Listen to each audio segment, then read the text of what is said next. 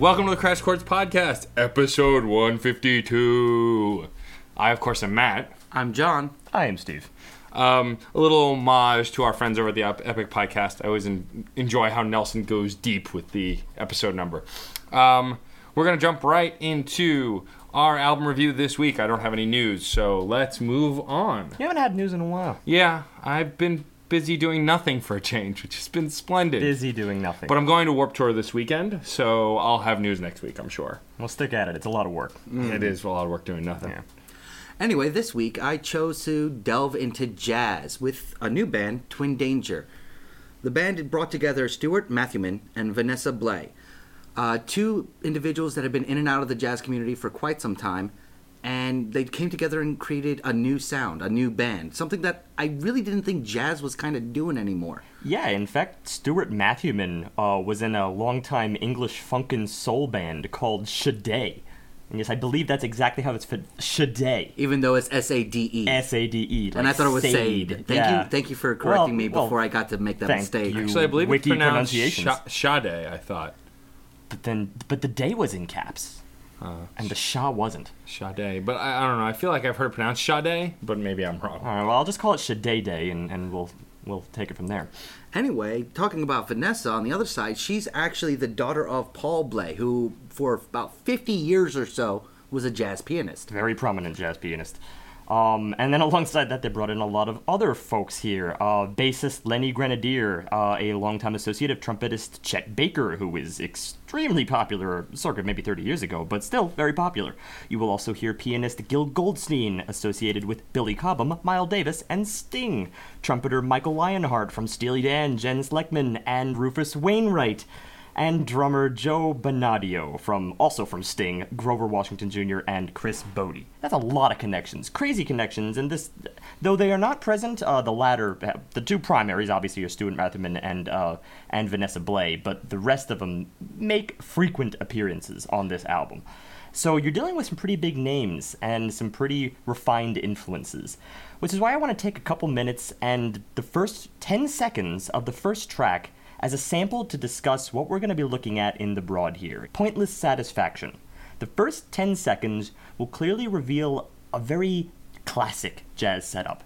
Now, to say classic is not to say that jazz isn't a forerunning genre at the moment, but at least in the minds of musicgoers, there is the feeling that jazz takes a backseat and loves being in the backseat. As if to say, yeah, I know that you partied your day out to your pop and to your rock, but when it's 3 a.m. and the city's got you down and you're ready to give in to carnal temptation, I know who you're coming back to. That's right, jazz. And that would be me creepily anthropomorphizing the genre. This is an allusion to experimental jazz. I'm talking about the persistence and impact of jazz as it existed circa its golden era. You could have heard this stuff in the 50s and not thought twice about it. You could have heard it in the 60s and not thought twice about it. And the 70s, and the 80s, and the 90s, and the 2000s. We're talking about this late-night club crooner thing that has existed for the duration of those 60 years. That light swing backdrop filled out by the brushes on the snare, the clean jazz guitar, comping for the more primary instrument in this case, which favors the saxophonist, obviously, that's half the core group. But that also has that very rich and breathy sound. So everything about this backdrop is just so sensual and so contemplative. Can you blame the fact that no one holds this brand of jazz to the same standard as we do, say, various other groups, various other genres, like alt or indie rock? Think about that. Could you imagine approaching any of these songs and saying, oh, that is so 2005? Like, all of a sudden our rating chart has been kind of thrown off because this clearly has staying power just by being in the public eye for so many years. It's desirable. Maybe not by everyone, but like I said, it spans generations, it binds generations, and projects a certain paradigm of the era, as opposed to simply a paradigm of the times, which is what we're usually looking at. And not to be so on the nose about defining the essence of jazz, but what you're hearing here is these echoes of post-industrial bleakness or of postmodernist dysphoria, things that still do persist, hence the music persists with it. It defies the word fad, and while there could be internal arguments made, perhaps that alternative hip-hop has maybe supplanted this style of jazz with similar approaches and a more 21st century touch, I don't think this stuff is in any danger of being outed in the public consciousness. We all listen to it from time to time, even if only for fascination's sake. And the last comment I want to make here is on jazz and the concept of complexity that I think keeps a lot of people away. Complexity is something that people see in a certain genre, and they're like, maybe it's not for me, or maybe it's for people who understand it. But jazz isn't really built that way. Jazz is actually built around the same structures that build up pop and rock and most of the music that circulates today. That pop structure with the verse and chorus. The only thing that may be very complex about it is some of the chord progressions, not all of them, and maybe at the top of the list, the solos, which usually do demand some knowledge of theory.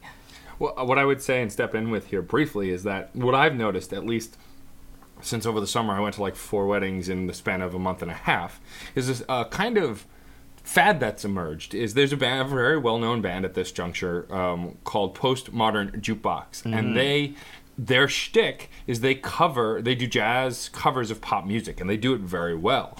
And I think, and it's become popular dinner music at almost every wedding, including my own. That's what we ate dinner to, and I think it's because the familiarity of the songs keeps people invested, but the smooth jazz makes it still kind of stay in the background, and it's popular background music. That's not saying that it's only background music, but I've just noticed that trend. So when you're talking about it having similar structures to pop, it's just, there are certain specific differences. I believe that since this band has been able to take modern top 40 over the last decade and turn it into, jazz. Yeah, that's the shtick. And then, of course, the other shtick of jazz being the fact that they constantly remake. They built themselves off of jazz standards, which were infinitely coverable. So the idea is you just have this small little group that gets together and then goes to the fake book or whatever you want. They go to the book that of all these jazz standards that have been around for like 50, 60 years, and then it's just like, all right, let's make of it something wildly fresh and wildly new. Despite the fact that it's been done 50 billion times, that's kind of part of the exercise of jazz in a way. So that's clearly the exercise of Postmodern Jukebox. They just step outside of the fake book. Yes. So as Steve said, the first track is Pointless Satisfaction. So that intro that he was talking about, of course, starts with a beautifully smooth saxophone, which, as someone who's not a huge consumer of jazz, I would have expected saxophone. Maybe not that specific arrangement, but, saxophone, a smoky saxophone start is definitely something I would expect from jazz in general. And then throwing in this almost wandering nature of the guitar, they're obviously already playing off one another. I mean, your two main musicians, one's a saxophonist guitarist, one's a vocalist guitarist. There's going to be a lot of guitar going on in here. But having the saxophone really take that center stage almost instantly cements it iconically jazz under the name itself.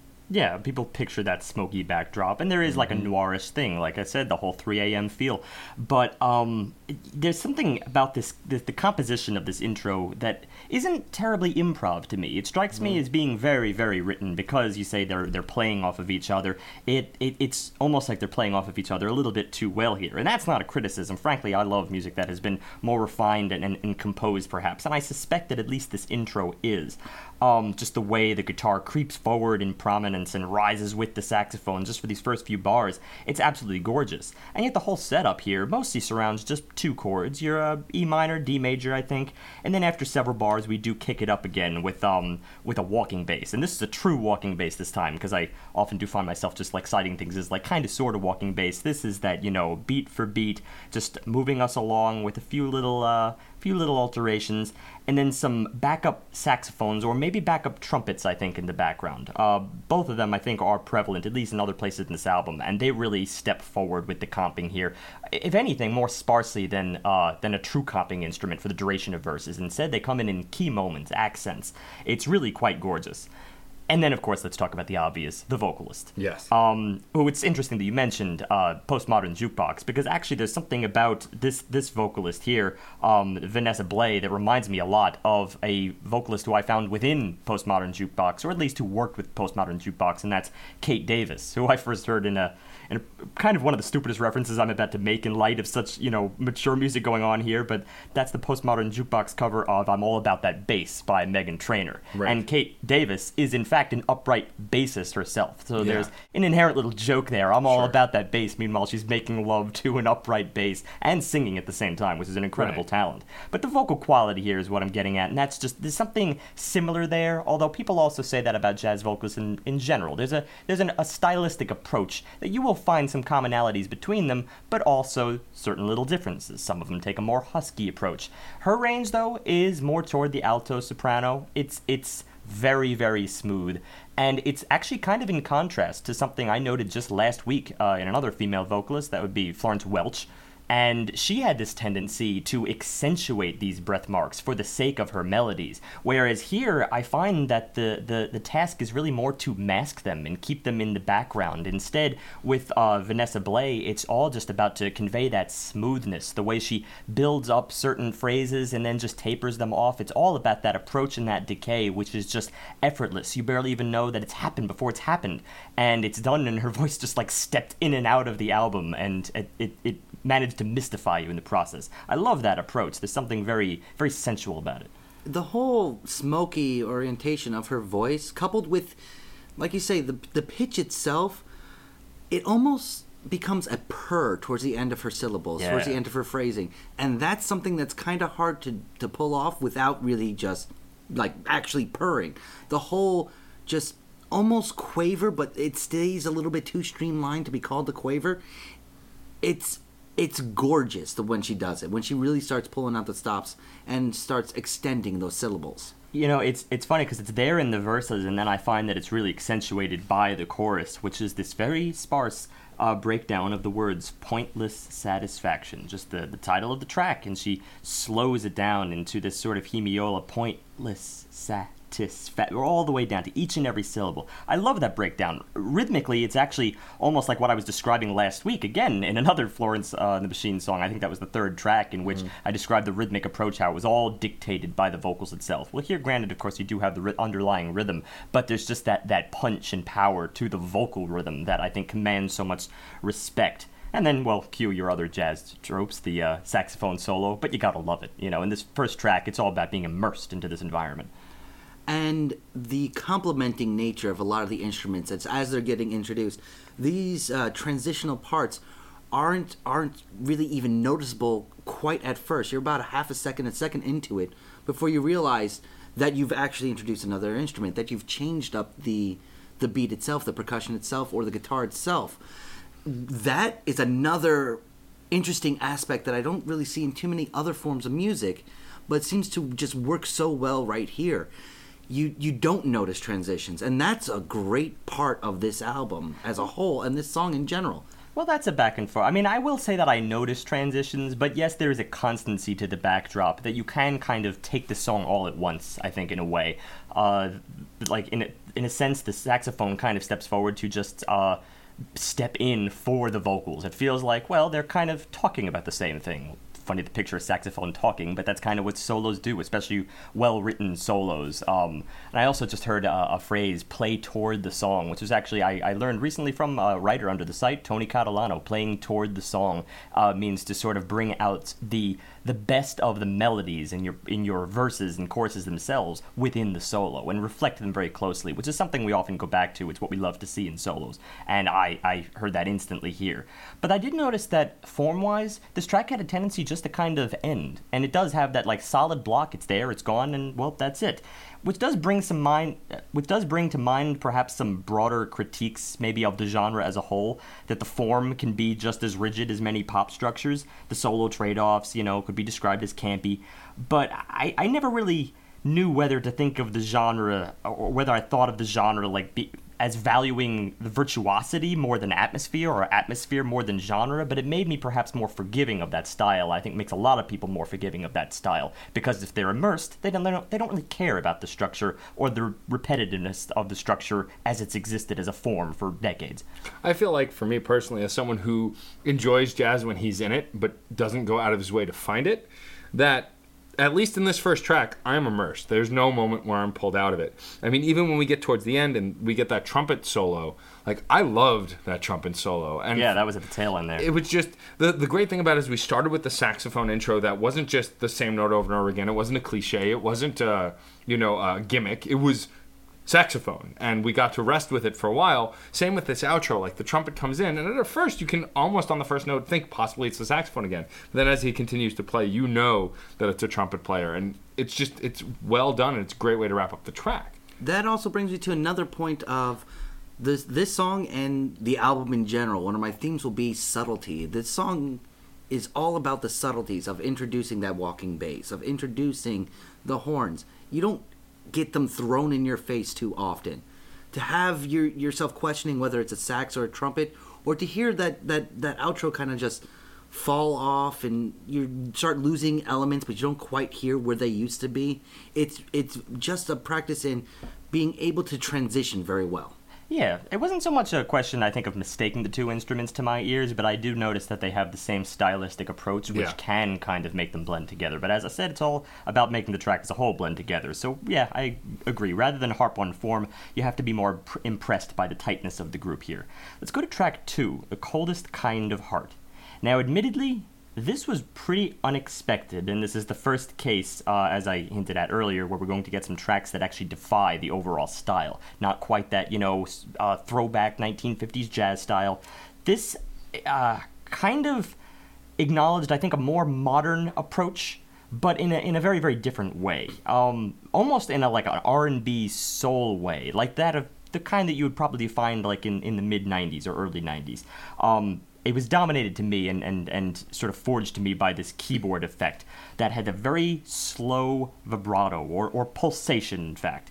Since it's synthetic, we'll just call it a pulsation. It's very even, and then the jazz guitar is still there, so you have some crossover elements, but it's a lot more melodic now, and it's caught up in this whole misty reverb setting. So I got a very, humid environment from this track.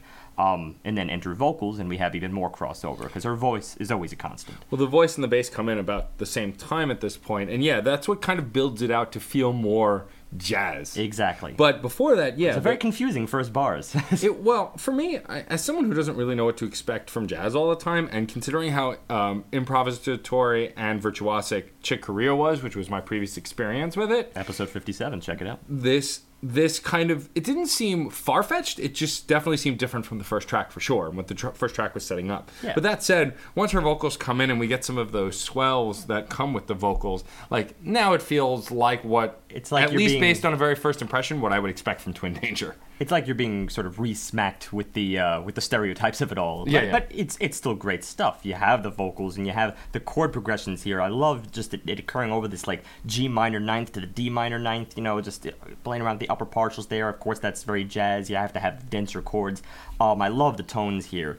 But even it gets jazzier because, it gets more old-fashioned jazzier, and then around the time of the chorus, because here it's still like a more jazz standard approach. It brings back the more traditional chord progressions at this time, as opposed to just the density. Instead, it's more open and more jazz standard-ish, like that you'd find of one of the greats, but something more friendlier, not the underground stuff.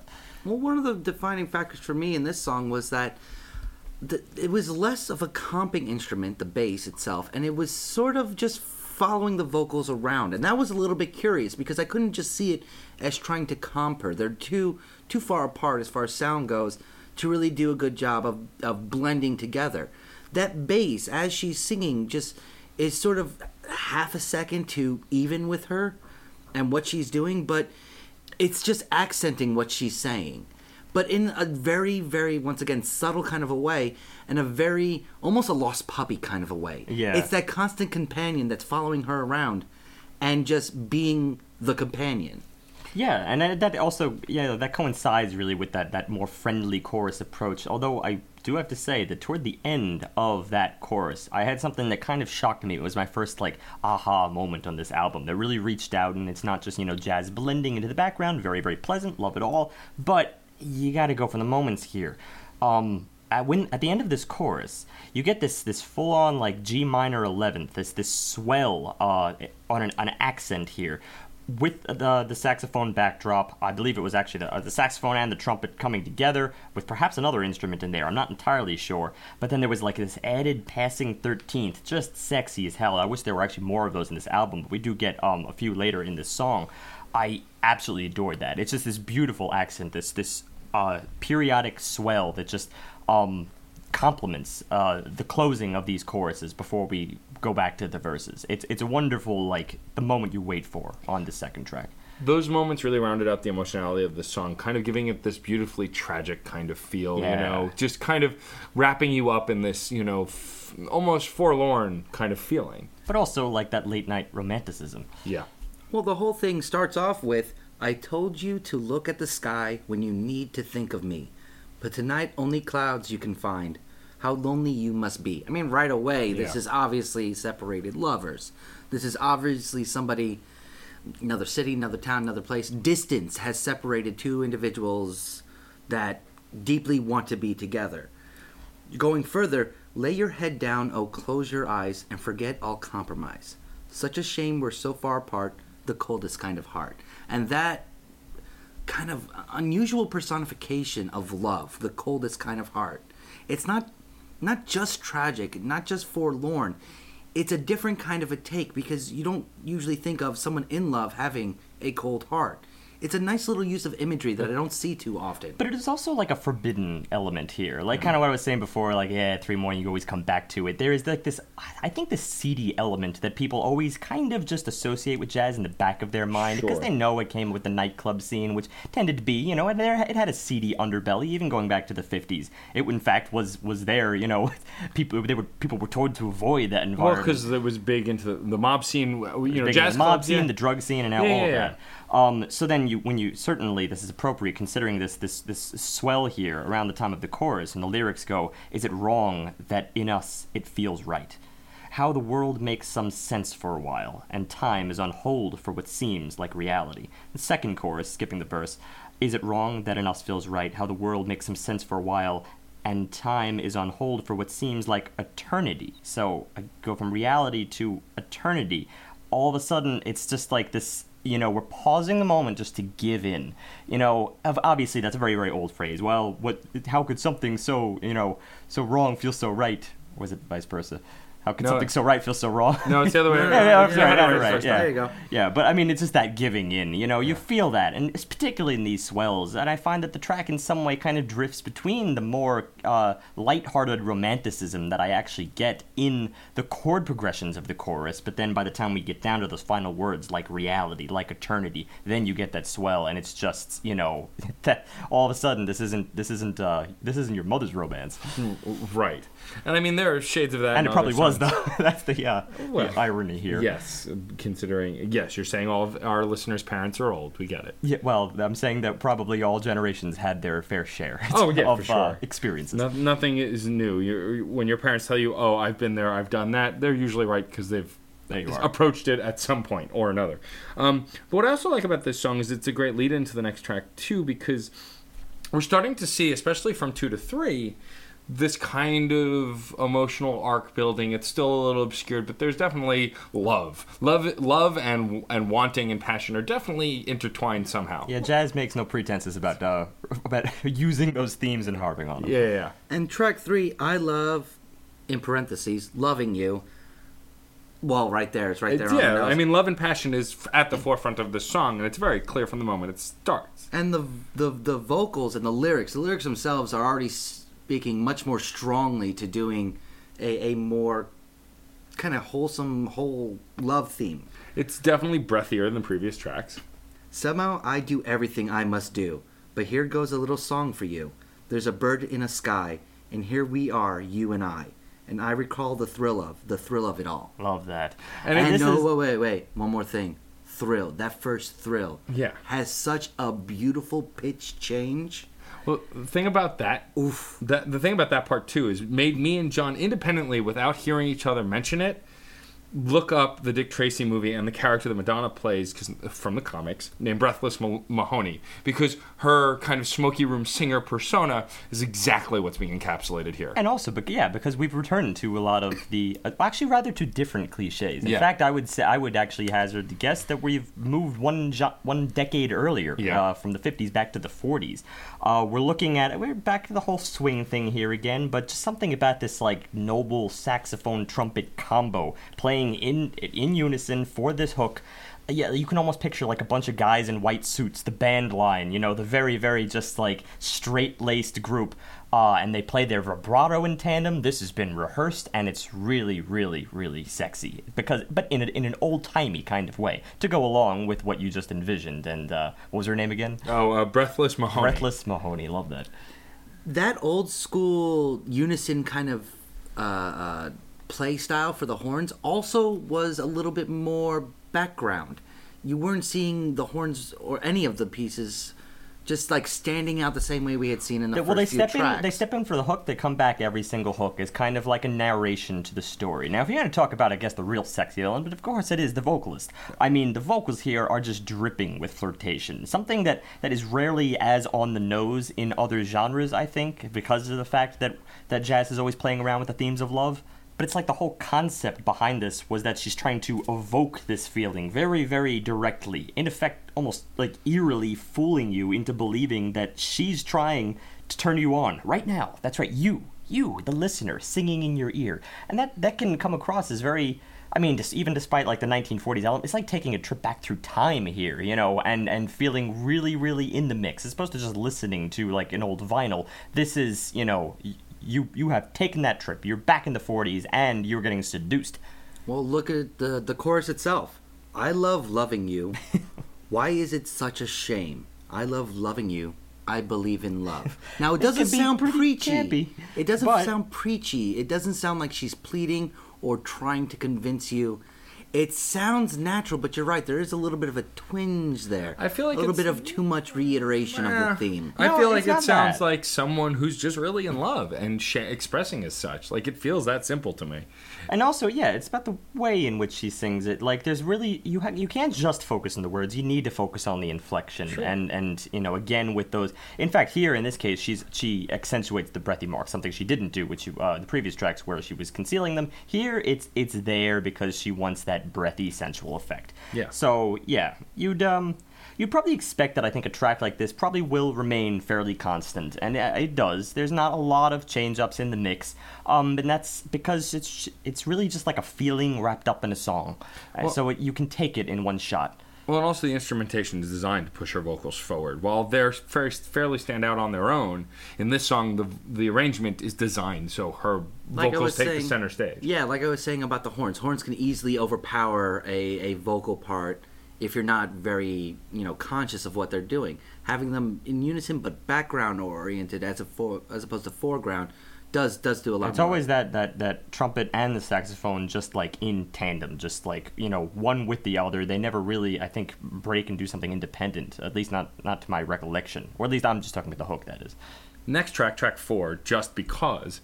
We start with the same kind of noir feeling we'd gotten earlier on. In track 2. Yeah, pretty much from the get-go. It's got that smooth, dark kind of feel that you expect from a noir kind of scene. It almost slaps you in the face with the horns right away. It's just noir, big. Not the horn. This was the saxophone. This was that you get the sax effect, and you remember that's in the woodwind family, and it still has. That's why it's able to give the breathiness that I think a lot of horns, a lot of brass instruments can't quite do. Or if they do get the breathy sound, they have that higher range, like almost like that whistle that goes along with it. Instead, with woodwinds, you get the warm, that depth.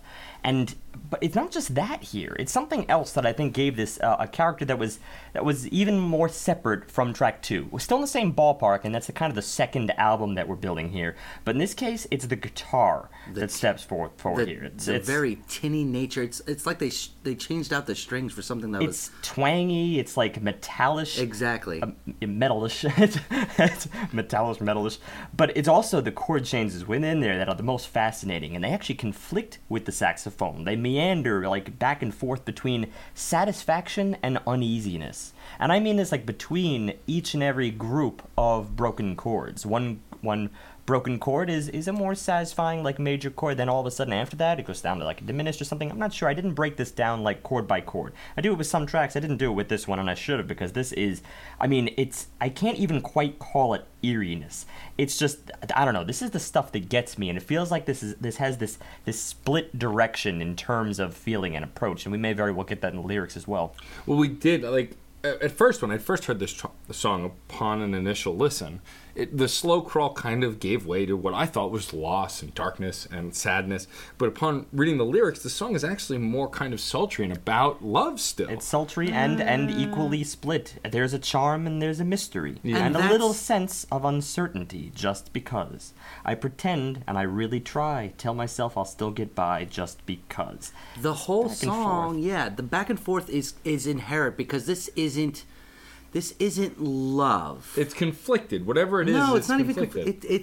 It's more akin to something like superficial love, more akin to just the lust aspect of love, just Which we trying got to hook up. in previous tracks. But this is just like right in your face. Yeah, it's a little forlorn, but that's because the love is kind of hollow here. Well, it's and a the little- tinny guitar does that. The conflicting nature does that. It's setting a very specific stage, but the stage is a very gray area. And it's more direct with that in the chorus. Is it me with whom you'd like to be? Love will come and go. But it's here, deep inside me, moving real slow. There's no words, there's no sympathy. Barely time for a memory, just because. Kiss me softly, no surprise, anytime or place you like, just because.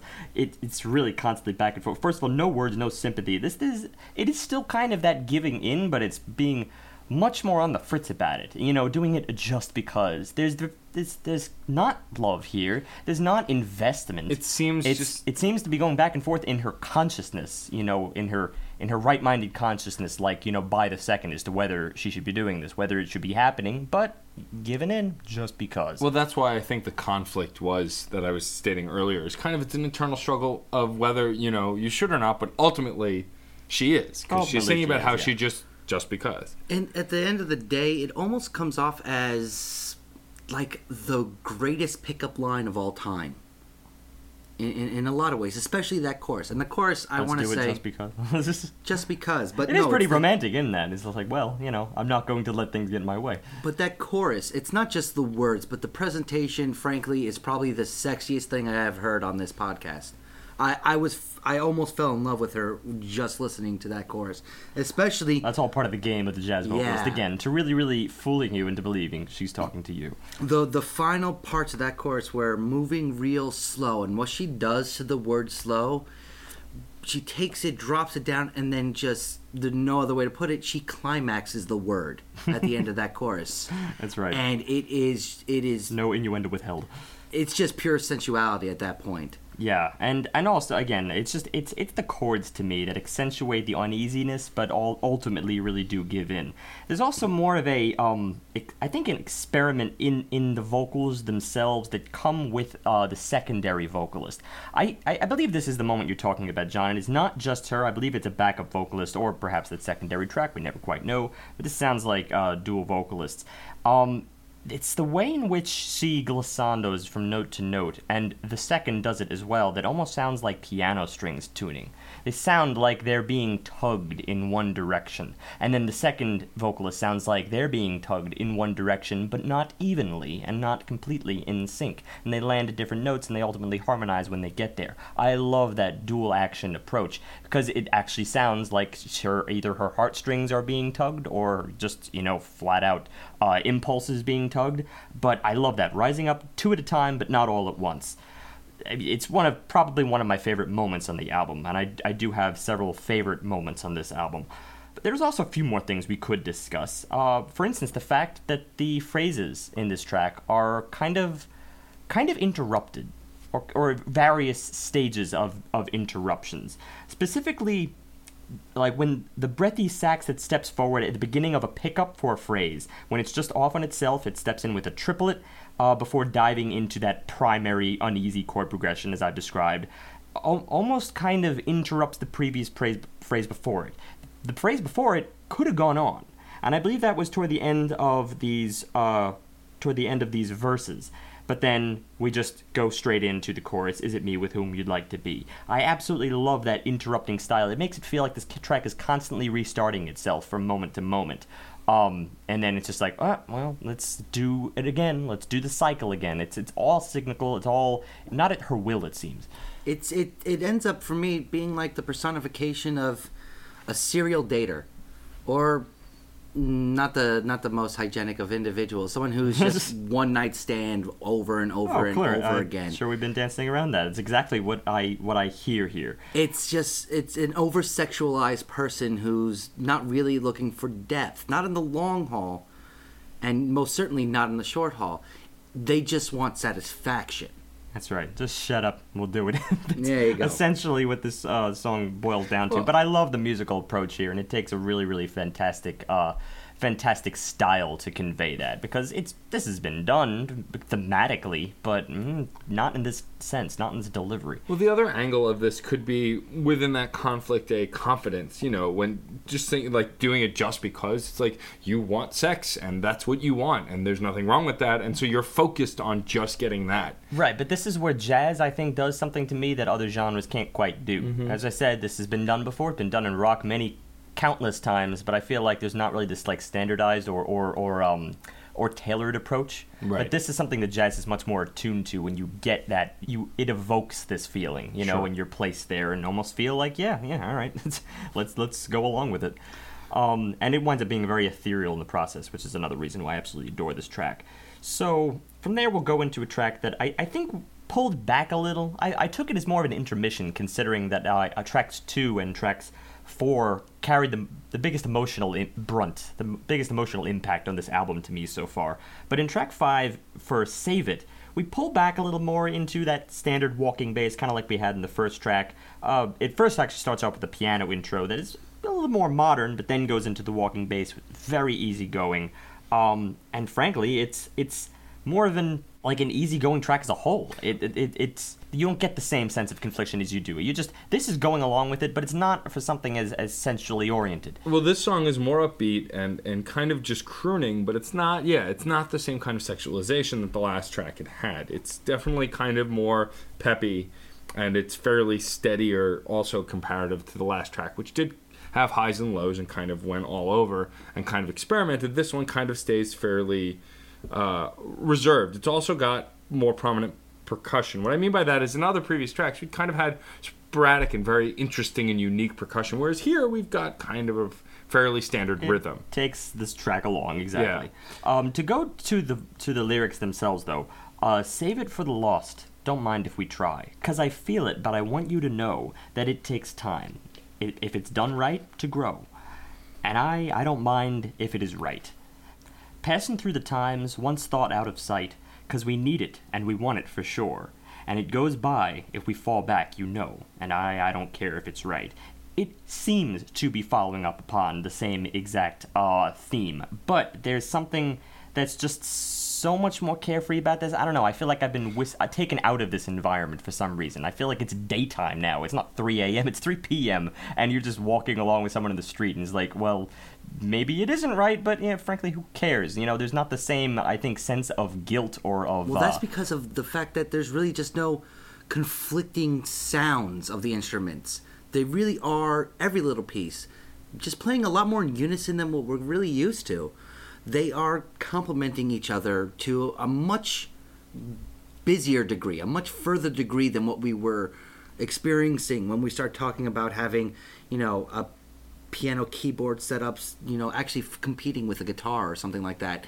Here, everything is working in unison to support her vocals. But that said, being so much busier, it's not as engrossing as the previous track. It's not as engaging because you're not, trying to pick out the percussion line or the walking bass or the guitar as dramatically. It's busier in a sense, but it's true that busyness doesn't really like equate to investment all the time. I mean, I don't think this is the most complex track, although I do love some elements about it. I love the trumpet like just softly comping in the background during the second verse. It may have done that the first verse as well, but I really noticed it during the second verse. And I also like something about her vocals here. I like how melodically free she's being. She hops up into the upper register. In fact, it's something I didn't quite read from the lyrics because there's really no point in me reading them. You just have to hear them sung. And that's at the end of both verse 1 and verse 2. I don't mind if it's right. The way she drags that out, of course, each and every iteration of that is just her meandering up and down, reaching into the upper register, pulling back down again,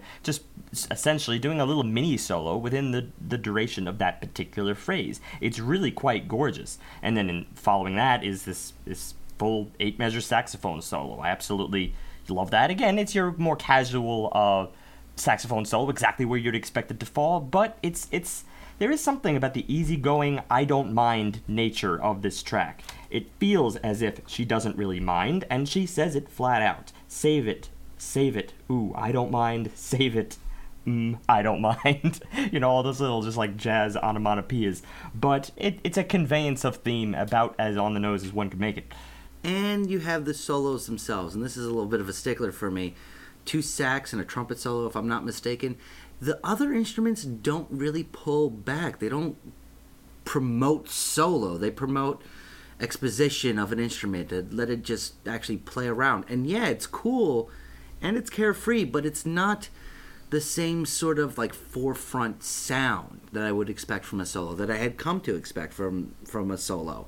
And that made it so that I kind of got lost in them as well. I wasn't as focused. Yeah. But yeah, considering that focus thing, it's like what Matt was saying. I do think it probably does come back to the percussion in the end, the fact that it can be made to feel very regular, very constrained. But going to what I said about like the first track, it also keeps it kind of hypnotic. It's a right frame of mind's kind of song, I think. You need to be in this frame of mind in order to enjoy it and perhaps feel in a similar fashion. Then it won't really sound repetitive. I also think that its upbeat nature is what will draw you into. Of all the things, the fact that it takes up a little bit of a pep from the previous tracks will kind of draw you in if you were looking for that. This would have been jazz when it was considered the pop of the time, and it would have been perfect for it. Yeah, and it serves as kind of an intermission on the album as a whole, because by the time we get to track 6, When It Counts, we're back to something that is a little bit more cagey again. This time driven by the piano in the beginning with more complex chords, despite the fact that they're slow again and they're tied to the rhythm. But the saxophones here are dominating as leads in the intro as well, and frankly they're breathier than other saxophones have been. It's the breathiness that is accentuated by the lingering of the brushes and the percussion as well, and it seems like we're being brought back to the noir atmosphere. So when you consider where the previous track 5, Save It, fell in the midst of it all, it was like it just kind of like stepped into the daytime, and now we're back where the album wants to be, which is in the middle of the night making those poor choices. And this song, of course, the bass takes the lead again, which is, I'm learning at this juncture, is kind of where I like to be on this album. I like when that walking bass kind of takes the lead. Well, I'm always for walking bass. Obviously. But also what I like about this track is both musically and vocally, it's got more of a lamenting kind of a feel. We're getting back to that noir sound, as Steve said, but this is the first time that I kind of get a linger or a lamenting. Whereas before it was kind of love, passion, or even like forlorn. This is something a little bit different, and you get that in the instrumentation. Well, there's a punctuation in the pacing that only jazz does. It's right there. Just the little piano work, just ever so slightly touching in and out of the song itself. From where it transforms mid-intro with the piano just stepping in and playing off the beat, where the percussion and the bass are just so playful in the background, just touching here and there. It's something that I really only iconically hear in jazz, something I don't really experience in other music. There are instruments that have a tendency to transform. I mean, it's true perhaps for many songs and many genres that instruments will probably take different roles as they go through the track. But I do love that trade-off, like spotlight comping thing that is done here by the piano. The fact that it felt to be driving the track in the early intro portion, and then here by the verse, it kind of thins down a bit. But it's still seems a little more prominent because of the lack of saxophones here. All you have is just like the light brushes. You have the brushes, the piano, I think the bass, and then the vocals. But the piano is what really stands out because you don't have the saxophones in this particular moment. You had that in the intro. So hence this piano, despite being a little more simplistic, seems like a more dominant element here. And I do love that subtle trade-off. That is true. That's something jazz only really seems to command with the same prowess. These people, they spend a lot of time just approaching every standard, every song, every track with just so much control. It's all about control in its midst, and volume, dynamics. That's the key. In many ways, that's why it is seen as like the natural follow-up to classical, because it demands the same prowess. And having the piano being the main, almost focus of this musical aspect of it, of the actual instrumentation, when it starts doing a little bit of dropout, letting the vocals push forward, and it does take a little bit of backseat. It does hide itself from time to time. When you take the beautiful singing that we just keep getting, and I keep loving, and couple it with some of my more enjoyable lyrics on the album, with the chorus, I see right through the pain that comes to find us. But it didn't stop me from winding up. As if I don't care, but I do when it counts. And that finality to it, when it counts, it has that kind of melancholy feel to it. Just as if I don't care, but I do. It's almost explaining yourself. It's defending yourself. Well, this takes me back to something that I also said in the intro about jazz being a kind of like, post in a loose sense, and you have to make a leap of faith for this and really find its roots like in history. But the idea that like jazz had its roots in a kind of like post-modernist, post-industrial environment, really like coming to terms with a lot of things, and there was an inherent melancholy that was associated with that. You especially get this like in the verses, which are shockingly more tearful and actually more memorable, I thought, than the choruses, which were kind of meandering. And the words here go, "Time keeps to the grave, moving past all that we'll say." And the second verse, "Time will pass us by, and I don't care what's wrong or what is right."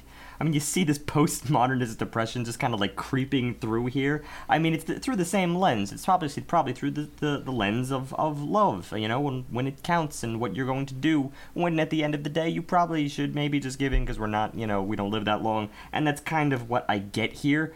It's from that same melancholy. Like, the only reason you'd have to really react this way is if you feel kind of short on time and you're kind of considering the entirety of your life as opposed to just the single night, which is why you have to, in turn, think so, small and momentary to avoid the lingering questions. And that's why you get this very depressing atmosphere here. And the vocals bring this out, more than anything.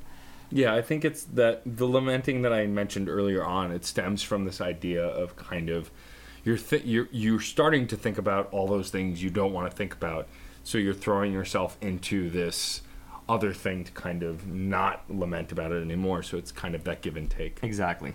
And that's why I find Sailor to be an interesting follow-up as far as the theme is going. And we're getting a little bit of a theme, a little bit of a story actually build up, because the Sailor, the next track, is probably the most telling for this theme. It is the part where she starts preaching to that one that got away. It's more, the track as a whole is more celebratory, more crooning, more enthralling. This is that cliche of the one guy walks into that bar and of all those people, she's singing to him. Like, it really conveys this. The singer, the character is singing to you. You're that sailor, you're that guy. It actually makes me think there's really 3 albums going on here. There's the Strange album that seems to kind of like step away from jazz entirely, and then there's the more standard like 1950s jazz, and then there's this like 40s element, the thing that I found in I Love Loving You, and the thing that I found kinda sorta in Save It, at least in moments, and what I find here in Sailor. It's this very upbeat, like 2-step, got the kind of a swing thing going on, very 40s again, and frankly, it's sort of corny, but it feels like it could actually be in the same lineup as like the Jitterbug. But it has to do with these verses. That's where you get the solid rhythm here. Sailor, come home from the sea, let the tides wash what used to be. Love can't hide crashing into me, but now I've changed, I have changed. And that's actually your chorus, almost seamlessly transitioning right into that. But what really drives this is that thump that you get on the fourth beat, like kind of a wood block, which was a nice little touch here. But then once you seamlessly transition from that very up-tempo, very extremely danceable verse seamlessly into this chorus, yeah, I have changed, the vocals start taking these full, like, upper partial harmonies, kind of like these block chords up there. Between several vocalists, it sounds like it's almost more than two, and they say that together, they recite that together, but now I have changed, and it sounds so beautiful with the similar register vocal block chords, or at least that's how it sounds to my ear. Absolutely gorgeous. If the 60th moment of the album had already come and passed, this is probably my most beautiful moment of the album. Just that chorus work. And the way it kind of reinvents itself. Yeah, I have changed later on. Changed, I have changed. And it is what it is, I have changed. That ending, it is what it is, I have changed. And it's for that chorus that it actually takes away a bit of that, corny element that I might have initially ascribed to it. Not that I wasn't enjoying it, I was definitely enjoying it, but still, it's like, all right, this is clearly just like a reach back to the 40s. It's not the same way that I had said, jazz has existed in a sort of constancy from the 50s on. When you reach back to the 40s, it's a little bit more noticeable. It can be period work. But then, by the time we get there, it's like the song grew its own character and was able to kind of pull back out of that and apply a story that you're willing to believe is taking place at the time, and yet also today. Very strange. But the structure and this setting is even stronger with something that could be considered a little cliche, although I didn't mind it. About halfway through the song, during the more upbeat parts, we're getting party sounds now. People having a good time, laughter. And they become a lot more prevalent towards the end of the song. That was in the third verse. And so when that happens, then you're getting this setting that's even stronger. I mean, when you add background noise to a song, it's impossible to not have a setting because you're creating it with that kind of atmosphere. And it could be considered a little cheesy, but ultimately it really just kind of helps increase the celebratory nature of the track. Well, there's also the timing there. That occurs in the third verse, while a couple of other things also start to step away from the rigidity here. Not that there's been too much rigidity, but during a danceable section you'd figure all right, it has a few phrases and it should be kind of tight. But by the third verse it seems to kind of elongate itself. You can even see this in the lyrics. You've gone and lived. Like me when you spread your wings, well, let go of the years and tears, babe. I love to love. It's in all of us, and each love deserves a song. Even though I have changed, and I have changed, and it is what it is, I have changed. She elongates that transition there, and over that you hear the nightclub laughing and the sounds in the background. You also hear more experimentation with the secondary vocalist. The backup vocalist steps in to really accentuate that those words, specific words like the tears, babe, or love deserves a song. I love these. It's almost like just maxims are coming in from out of nowhere to define it. Very strange. If she's pleading her case to try to get back with someone, she's doing a hell of a job, because this is the sort of woman I would say, okay, we'll try it again. I have no problem with that whatsoever. It's just so beautifully done. And all coming together. And like Matt said, it comes in halfway, but this is the third verse, last talking part. And we have a nice elongated outro. The final solo was really beautiful too to go along with that outro, which was this sort of muffled trumpet solo, and that it means using a muffler at the end of the trumpet. It sounds additionally muffled, not just for that effect and for that tool, but also the way it's mixed. It sounded to me, and perhaps I'm partially ascribing this because of the whole Sailor title, but it sounds like it was up against a steel wall. Like you had nothing but a hull in the background. Like the kind of, portside parties that would usually go when sailors were in port. The idea that this singer is performing for a group of sailors. Exactly, and that there's just a bunch of USO girls hanging around. It's what I pictured. But that was the audio effect, and it was very evocative of the time. Yeah, I would absolutely agree. It's strong setting moment on this album, let alone the track, but the album, because you are put in a place and everything puts you there. There's no arguing that setting. There's no interpretation. You're there. That's where this song is. Yeah, it's just because, of course, well, it's not to say that you can't sing to a sailor today, but I guarantee you this is probably not the caliber of the music being played. Likely not. From here we go to track 8, in many ways. And so this song, we go back to the kind of smoky noir sound that we've been getting before. But this is the first time on a broad scale that I feel like we're not really getting a different thing. There were minor and major differences from track to track. So when we hit a noir moment, there were other things that kind of pulled us through or gave us something intriguing. Whereas here I found myself going, okay, what makes this different from previous tracks? What makes this stand out? And I didn't really have an answer for that. Maybe, like, well, the walking bass was one thing, but of course we had that. It's very, very clear. I liked the rhythm, though, within that. It wasn't entirely walking, excuse me. It was more dragged out. It went by measure instead of by beat. It went to, like, you have it fall in the one, then suddenly like the four and then the next one, and then the four and again. Or then sometimes not even the four, just the and one. So you hear these long drawls, which makes it really the farthest thing from a walking bass. It's really a strolling bass. I kind of liked that, and there's something definitely more relaxed to this track. But apart from that, I am inclined to agree there wasn't the same.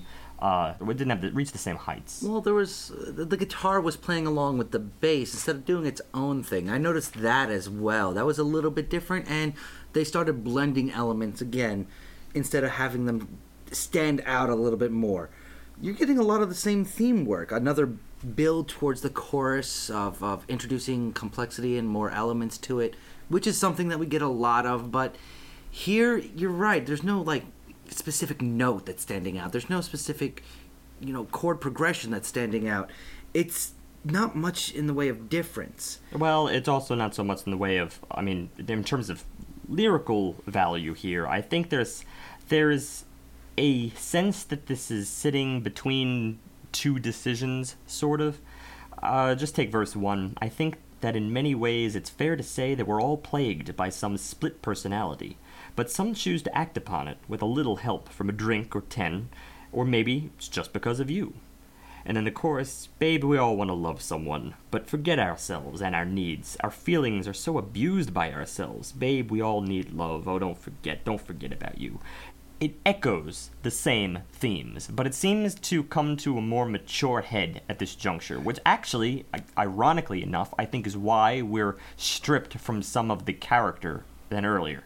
I think, the way you describe those lyrics, too, it kind of hints at adultery almost, like this idea of, doing that thing that maybe you shouldn't do. Oh, I'm sure if earlier in the album we got a sense that things were wrong, I think we're all kind of thinking it wasn't exactly. And so, like, that, I think, too, is, like, that's why it kind of has this vague noir feel, because you're creating a gray area. You're not in this song. It's seedy. It's supposed to be seedy and a little gray, whereas in other places the environment felt a little seedy, but she seemed pretty pure. Here, this definitely seems like, it's not an over-sexualization and a need for just wanting pure passion with no attachment. But the music comes across as being like background music to the decision itself. Yeah, and it really feels that way. That's why I think it has more of an adulterous nature, because it's like, you're not just making a decision because you want something. You're making a decision because you want something, and there could be consequences. Exactly. And I think that's why it has this kind of murky gray tone to it, because essentially those things are considered a gray area where there's no right or wrong, although sometimes there is.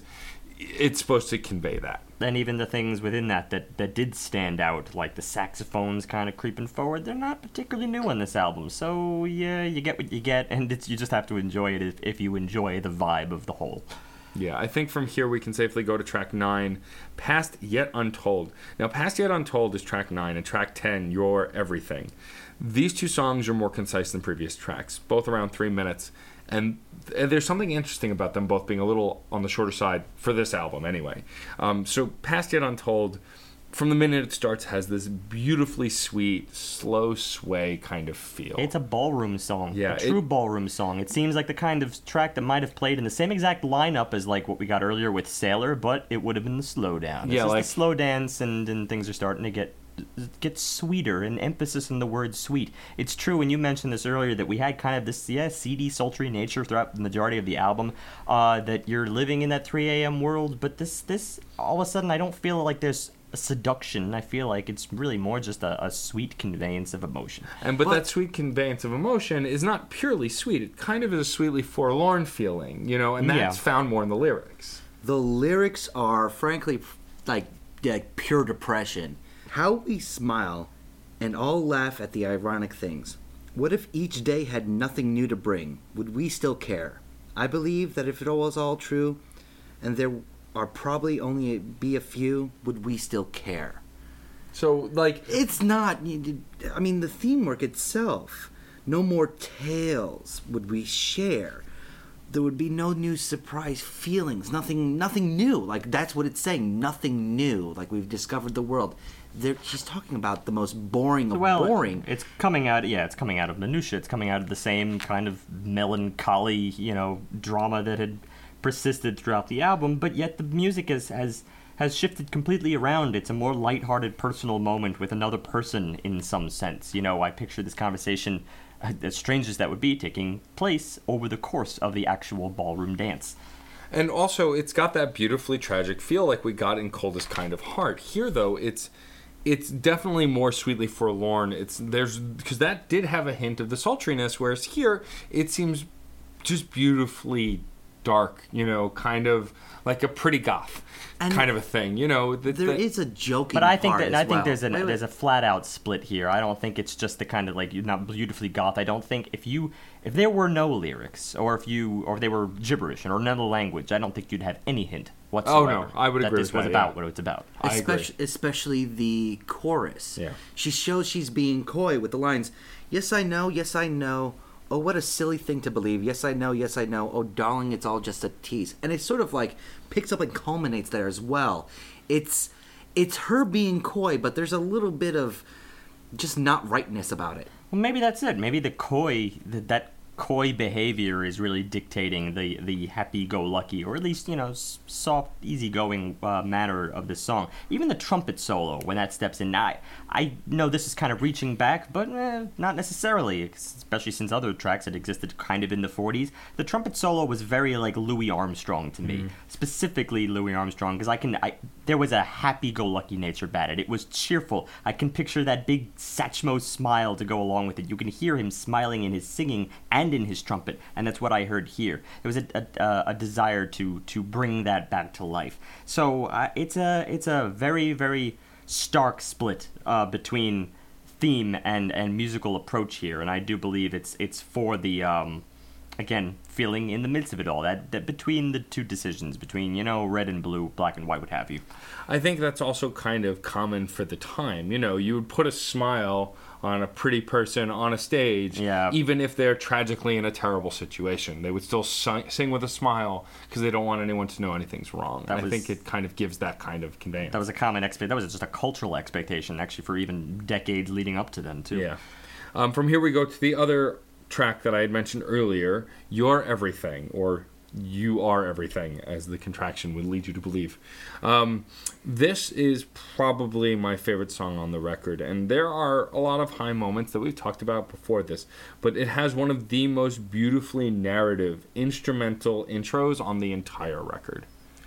It's slow, very slow piano, and that's the first thing I noticed. But when the vocals step in and the piano doesn't change, it becomes a soliloquy in many ways. It's very much the same figuration. It's this opening the song with this like major seventh interval, the widest you can get without like resolving to an octave, obviously, and then it slowly shifts those sevenths around. It creates this there's a dissonance in there and an awkwardness, and then the saxophone is the second instrument to step in, which together kind of almost sound like a loft apartment practice session. There's something very non-studio about this, or like you're not even hearing it in the midst of the apartment, you're hearing it from the distance, like you're a floor below or floor above or a building across, who knows. It's very close and personal, the kind of, street side scenes you get or urban scenes you get. And then the vocals. Let's talk about the mixing there, because It continues partially with the same exact feel, but maybe not feeling so distant. Instead, the vocals, more than any other track on the album, these vocals sound so close, like she's really singing in your ear. I may have said that earlier, but it doesn't do it justice to what she's doing here. It sounds like she's next to you on the piano seat. And I'm not just saying that because I'm a piano player, but because no matter who you are or what you play, this song makes you feel like you are the piano player. That's what began the track. And it's very simple. It's something that actually probably anybody could learn if they just applied themselves for a couple of hours. It's very, a very simple figuration, very easygoing, and it persists for the duration. But then you have that vocalist just, hammering it home. Extremely romantic. I don't take enough time for myself every time to let go and breathe. But when I do, the few times that I do, your face comes to mind and I'm free. Easy come, easy go. Baby, you'll make my world feel slow. Each thought that I have, each one I can find, tiptoes around when I close my eyes. Beautiful imagery going on here. Frankly, this is how I want a person to speak to me one day in my life. Like this is the most intimate song on the album thus far, and frankly one of the most intimate songs we've probably ever reviewed, in my opinion. Well, it goes back to the title itself. You're everything. And that's a interesting placement of this concept, considering all of this, like, well, let's just give in to the night, let's just give in to carnal desire or decisions, blah, blah, blah. It's all this, like, caught in feelings that don't feel pivotal. Things that feel like, it's just kind of like getting by. They don't feel like love. For the first time, this feels like love. You're everything, There shouldn't be more of a decision after that. Yeah, this is the kind of emotionality that really puts the focus on that person. Like, if you're the person on the piano seat and she's singing to you, you are the focus. There is no other. And it's a personal connection and intimacy that we have not really gotten on the record before this. We're hinted at it, but here you really feel like you're the one and she's singing to you. And as a hopeless romantic, I got caught up in it. It really just did satisfy that. And again, once more, the jazz game of her really, really fooling you. Yeah. That she's talking to you. But once she's singing and all said and done, when you put the elements together, it becomes less of the same sort of songs that we've had on the album itself, because of how stripped down it is. It's, like I said, a soliloquy. It's poetry set to a beat. I even love that my heart swells as the evening dwells. Your smile appears and away go my tears. There's not a lot of rhyming actually on this album, but when it comes, it's astute, and it's gotta love that astute wordplay. But and this was the time for it, if anything. This song had to be this short. It couldn't have gone on longer. Any longer would have ruined it. The fact that it was so concise really just hammered home the emotionality of it. It's pretty thick, though. You gotta take into account even the final stanza. You're everything. You're everything. You're everything that I want to love. You make me complete. But at this point, I have already fallen in love with this persona. I'm already deeply entrenched with this person. It's a tad cliche to my ears, but I feel what you feel. It's just, I don't know. I don't care about the cliche at this point. Yeah, she waited till track 10 to pull this, and I think it was well done. And this, I mean, honestly and bluntly, as someone who's in love and hears a song like this, like, I can fall right into it. I can see a singer being this deeply in love because I get it. I see it. And I think that the fact that it's so frank about it kind of really hammers it home. And let's also face it. I mean, who doesn't go back to the cliches at least sometimes? Yeah. If they worked before, they're probably going to work again. And now for something completely different. Not completely. Well, but definitely different. No one knows. This is actually how I first chose this album. I saw someone... this was the first thing I previewed for Twin Danger. And it's a curious thing because no one knows. This is a song I already knew very intimately and yet didn't recognize until things started kicking it up. For me, I recognized it almost immediately because I'm very familiar with the cover. So it's No One Knows is a cover of a Queens of the Stone Age song. It's off their, I believe, third album. And it's one of those songs that really threw their career into overdrive. It was one of their first big hits on MTV.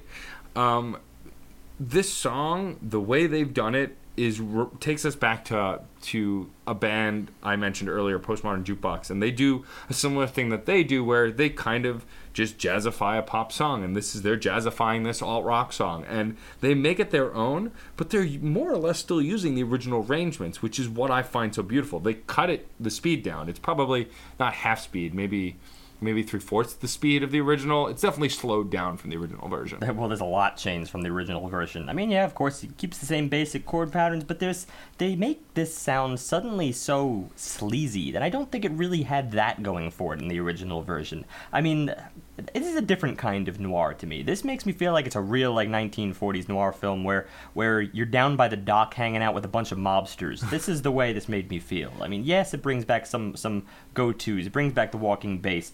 But I think, of course, the big draw here is in the melody. The fact that a lot of people do know the Queens of the Stone Age melody, then that's one of the biggest draws. You're going to be anchored back to it. You're going to kind of recognize that through this, which is the nature of what you do with any cover, and so that's why it's enjoyable. Otherwise, I don't think it would be one of the more standoutish tracks on this album, but it's still really, really fun just to hear that contrast. Well, and also the original Queens of the Stone Age song had that sleazy nature in the lyrics, but the jaunty kind of sound of the original song kind of masked that a bit. Where here, slowing it down, you get that kind of more sleazy, haunting feel of those like late night foggy docks, because those lyrics are the same, but now you're putting it in a frame where they kind of fit more towards that kind of a theme. Yeah. And all said and done, I mean, I would go even a step further to really describe this. It's almost like she's the pusher. When you start taking the actual choice of lyrics, I mean, this is a song that they knew. It was there. She must know the words before. But having "we got these pills to swallow, how they stick in your throat," the way she presents it, it's like she's the dealer at this point. And what she's dealing is almost sensuality. At this, it kind of fits with the theme work. But it's not at that point, there. I would say, I wouldn't cite redundancy in the album. I would cite redundancy to us because of the fact that we know she is a sensual singer, so we're going to hear it in probably anything she tries to do. And it applies to this. I mean, yeah, sure, we know that there's a return of similar themes. I realize your mind, indeed a fool I am. I realize your mind, indeed a fool I am. Am I? Heaven smiles above me, what a gift here belong. But no one knows the gift that you give to me. Yeah, no one knows. So, of course, it brings back that element. But the music is not as sensual. The music, to me, is actually a tad threatening, in a sense. Well, that fits in line with the original song, which was significantly more aggressive. And the arrangement is very much in line with the original song. What I like is, though, around 1:30, though, it kicks up. We get the horns now, and like it picks up a bit. And it still stays slower, but it picks up a bit from how it started. And that, I believe, is where the disparity is coming in, where the threat is sort of coming in, because they are harkening back to the original while trying to keep it within the same framework that they had for their album themselves, for their sound. That combination, I think, is where we're getting conflict. Well, I like the stylishness that this kind of kick-up goes to, and I enjoy the track as a whole. I mean, I'm a big fan of covers, especially when you kind of take something and make it your own and own it, and they definitely did here. It's why I like Postmodern Jukebox, too, because they do that with those songs. They take pop songs that are very well known, and then they make it their own and change it up, sometimes turning it on its ear. And this was quite a bit turned on its ear. Also, if that little aside is any hint, I realize your mind, indeed I am a fool. I think the placement of this to follow the very on the nose and open romantic track, "You Make Me Complete," to close with that and then go into this. Oh, that seems like Heartbreak 101. It seems like that conflict. That this suddenly realizing she's a fool, despite the fact that she just revealed it all. So poking around into the possible story here, but certainly this had a more upbeat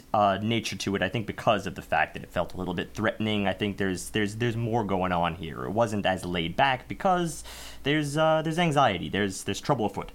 Let's go on to track 12.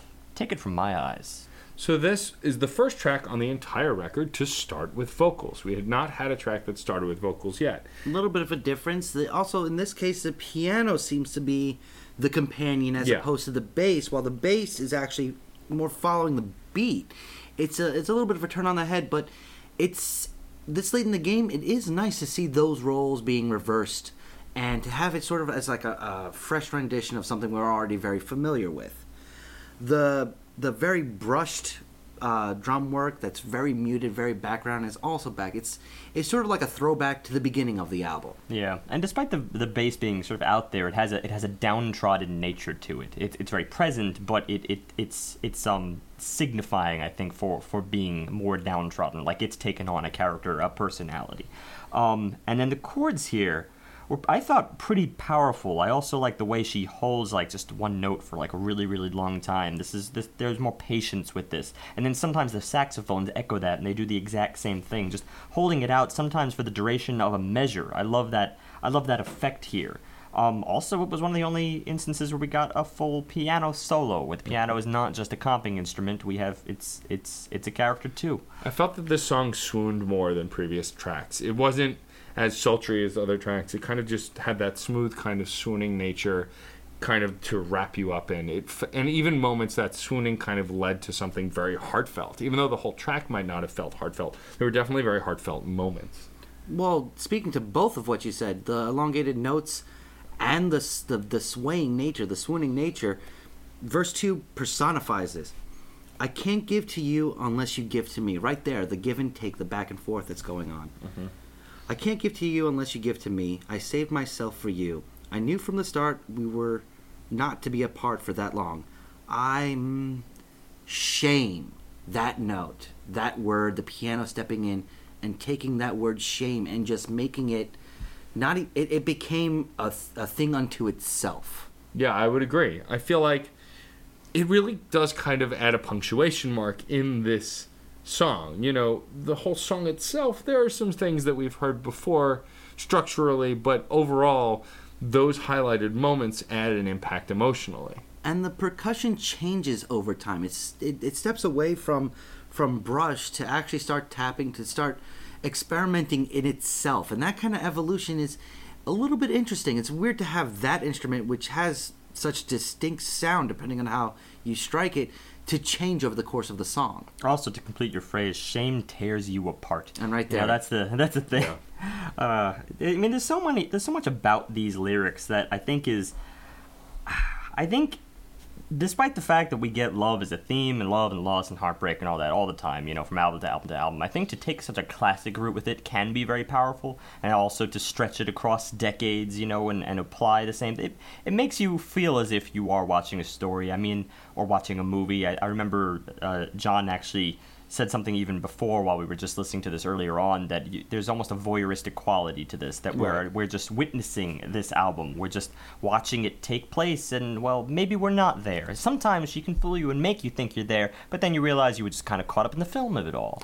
I think that comes from this natural setting that this kind of music also clichély fits to, this idea of a smoky club and watching a singer sing it. That voyeuristic nature is inherent in this kind of specific setting for jazz. It's part that, and it's part the lyrics and the very visceral nature bring to mind a classic take on a very, very common subject. Yes, I agree. I think that this is a great place to go to our final track of the record. Track 13, Missing Her. This was an interesting thing. It goes back to earlier on, which Steve will go into more detail about because he alluded to this. But we get this guitar intro that it's more reminiscent of classic rock or even prog than it is jazz, really. It's a little bit drony. A little bit, ever so slightly. It's a little bit too steady. This to me fit on that third album within this album here. Right. You know, where maybe it's second album again. It depends on how much of a split you really want to take between like 40s and 50s jazz. But still, there's jazz and then there's just not jazz, or at least it doesn't seem so jazz influenced. Or it's back there, but frankly, it's been more pursued by other things in recent years. It's been more pursued by prog, and I really heard that here more than anything. Prog alt rock, they pursue these dissonant intros that don't necessarily have the character of jazz, but they may borrow from some of the similar progressions. Still, even here, I don't think this is something people would pull before a certain decade. Just the intro was, I'll even cite the notes: C sharp, D, up just a half step, and then cycling up to B, and then sort of going around in that little trio there, and then all of a sudden the B goes down to an A. It's a very, very odd interval between just a little half step and then hiking up the fifth. So you get the fifth, and you also get the flat sixth just crammed in there, and then all of a sudden this same exact pattern is just moved up a minor third to E. So that's a very strange motif just for a figuration, and it comes across as sounding very, very eerie and uncertain, and all things that we may have mentioned earlier, but in such a specific fashion that we know it's coming out of a more noir feeling. This is different. This is, I mean, the track is called Missing Her, and I find that strange considering we've had a female narrative. That's a point to maybe hint at why we have a different a theme here, a different album. Well, my theory is, and it gets really kind of solidified once the singing comes in, because in this we don't have a singular voice through most of this track. It's this kind of angelic chorus of multiple singers, whether it's her doubled or tripled or other actual backup singers. But that effect plus the instrumentation, for me anyway, gave it this kind of deep woods mystical sound. And even if you don't get that setting specifically, this idea of missing her, maybe she's run off somewhere and the narrator is kind of stepping out of herself and kind of talking about this person who's gone missing, or this idea of being misplaced. The problem is, it's adding splashes of color that I really hadn't seen for the rest of the album. Or maybe that's not the problem. Maybe it's a more fitting closer because of that. We're getting a third person as opposed to a first person. We're getting some experimentation with instruments that we really haven't heard already. Up until this point, in my mind's eye, everything was in black, white, and red. That's it. That's all that was going on. But that's fair. The classic noir. Right. Well, the fair Here, idea. There's blues. There's greens. There's a lot more. I guess in many ways, a lot more flesh on the bones. Extra meat. You can't even. Frankly, you can't even begin to just like guess your way through this track. Yeah. I mean, there's a story here, and it's in stark contrast to the rest of the album in some way, just in terms of who the hell is speaking. Don't you break, if the time is right, mind the liking, find the light, find your mind, find the time when the light is right. She comes and the minds align. She comes. Still got a female vocalist though. Yeah. She talking about she. First she. She's stepping out of herself, or she's talking about another she? I feel like she's stepping out of herself. I feel like this is the female narrator narrating that character who's been prominent in the album from an outside. Which is why we get such a strange musical reflection, as if it's like just coming from the mirror itself. Right. That's, I think, also the way the vocals are kind of formed here kind of give that as well, this kind of angelic chorus singing from above. And then But, if this individual is speaking in third person about herself, who is she now? No. That's my big question. I don't think she's speaking in third person about herself. I think the singer has stepped out of the character. I think the character is still on the page or in existence, but the singer is now the narrator, not the character. Excuse me, there's a back and forth between that? the verses and the chorus, and I didn't notice that. The verses, for instance, lonely skies, lonely days. With you, everything feels so safe. So now we have a you, we have something a little bit more direct. Mm-hmm. And the road it gets so high, don't you want the best? Then try for someone, save me, darling. Now it's back to me. And then the choruses, it's talking about a she, and the verses were back to a me. A lot of conflict here, and frankly there's more conflict even within the music itself, because this is another one of those cases. We have that back and forth between the uneasy chords and the more slightly satisfied chords. And that's not necessarily like chorus to verse. In fact, I found that it was phrase to phrase. But I don't know. There's something I really, really love about this, but also makes me so curious about the story, and even more curious about like the musical direction. There are times in which I really kind of wanted to linger on the uneasiness. I feel like there could be more clarity here, but perhaps she's purposely trying to avoid clarity. I mean, it could be. I mean, ultimately, it feels like there's some kind of break. Maybe it's a manic break. Maybe it's actually psychological. Who knows? Like, it's really so hard to tell. But I wouldn't put it past this kind of idea that something happened after that 12th track, that this narrator, this character, is so fractured. And it could easily be a mental break. It feels like, actually, the music is doing the same kind of interrupting itself, except this time from chord to chord. The chords interrupt each other because they sound like such awkward transitions, but they still work really, really well. But it sounds like the same kind of thing that it was doing form-wise back in track 4, just because, how the phrases were interrupting each other, and you get this, like, second restart, you know, like that previous thought, nope, that just trailed off. Same thing being done here.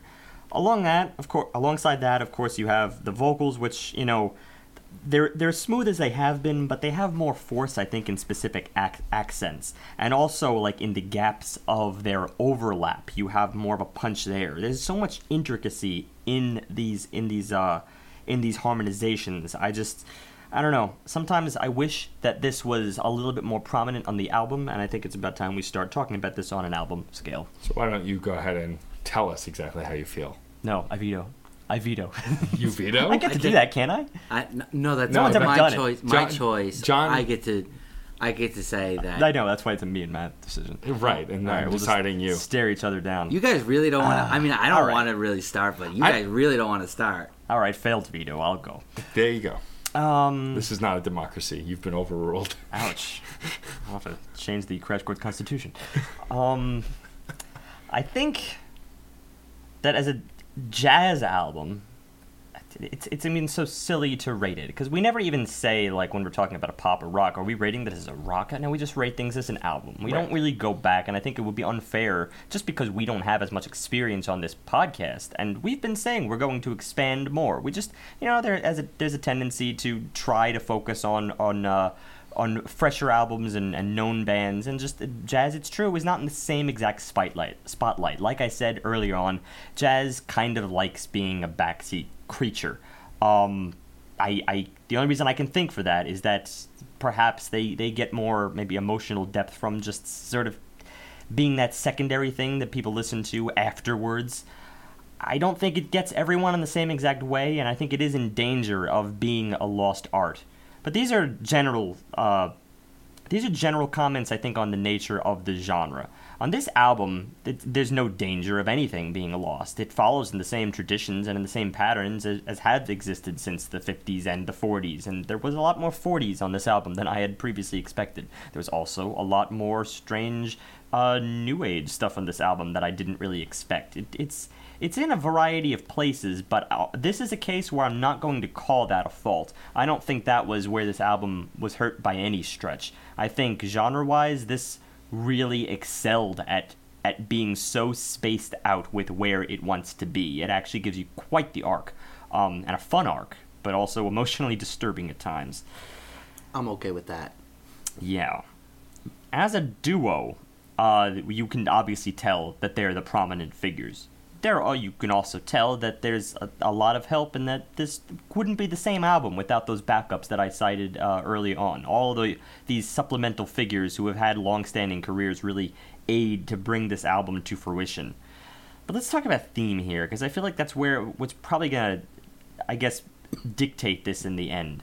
If you're just talking about the fact that they're a tight jazz band, then that makes this a pretty boring discussion. I mean, you could hear, even as we go through the album, we find certain little elements in which we're just, like, describing how tight they are. And it's like, that's great, but what really propels it to the next level? I think it's some of the other things that we're finding a little more fascination with. Some of the moments in which the story and the theme starts marrying itself with the vocals and starts marrying itself with the music, and the music is not merely there as the courtesy backdrop, as we do by precedent for being prominent jazz musicians and this is our chosen medium. No, it is a useful medium for specific concepts.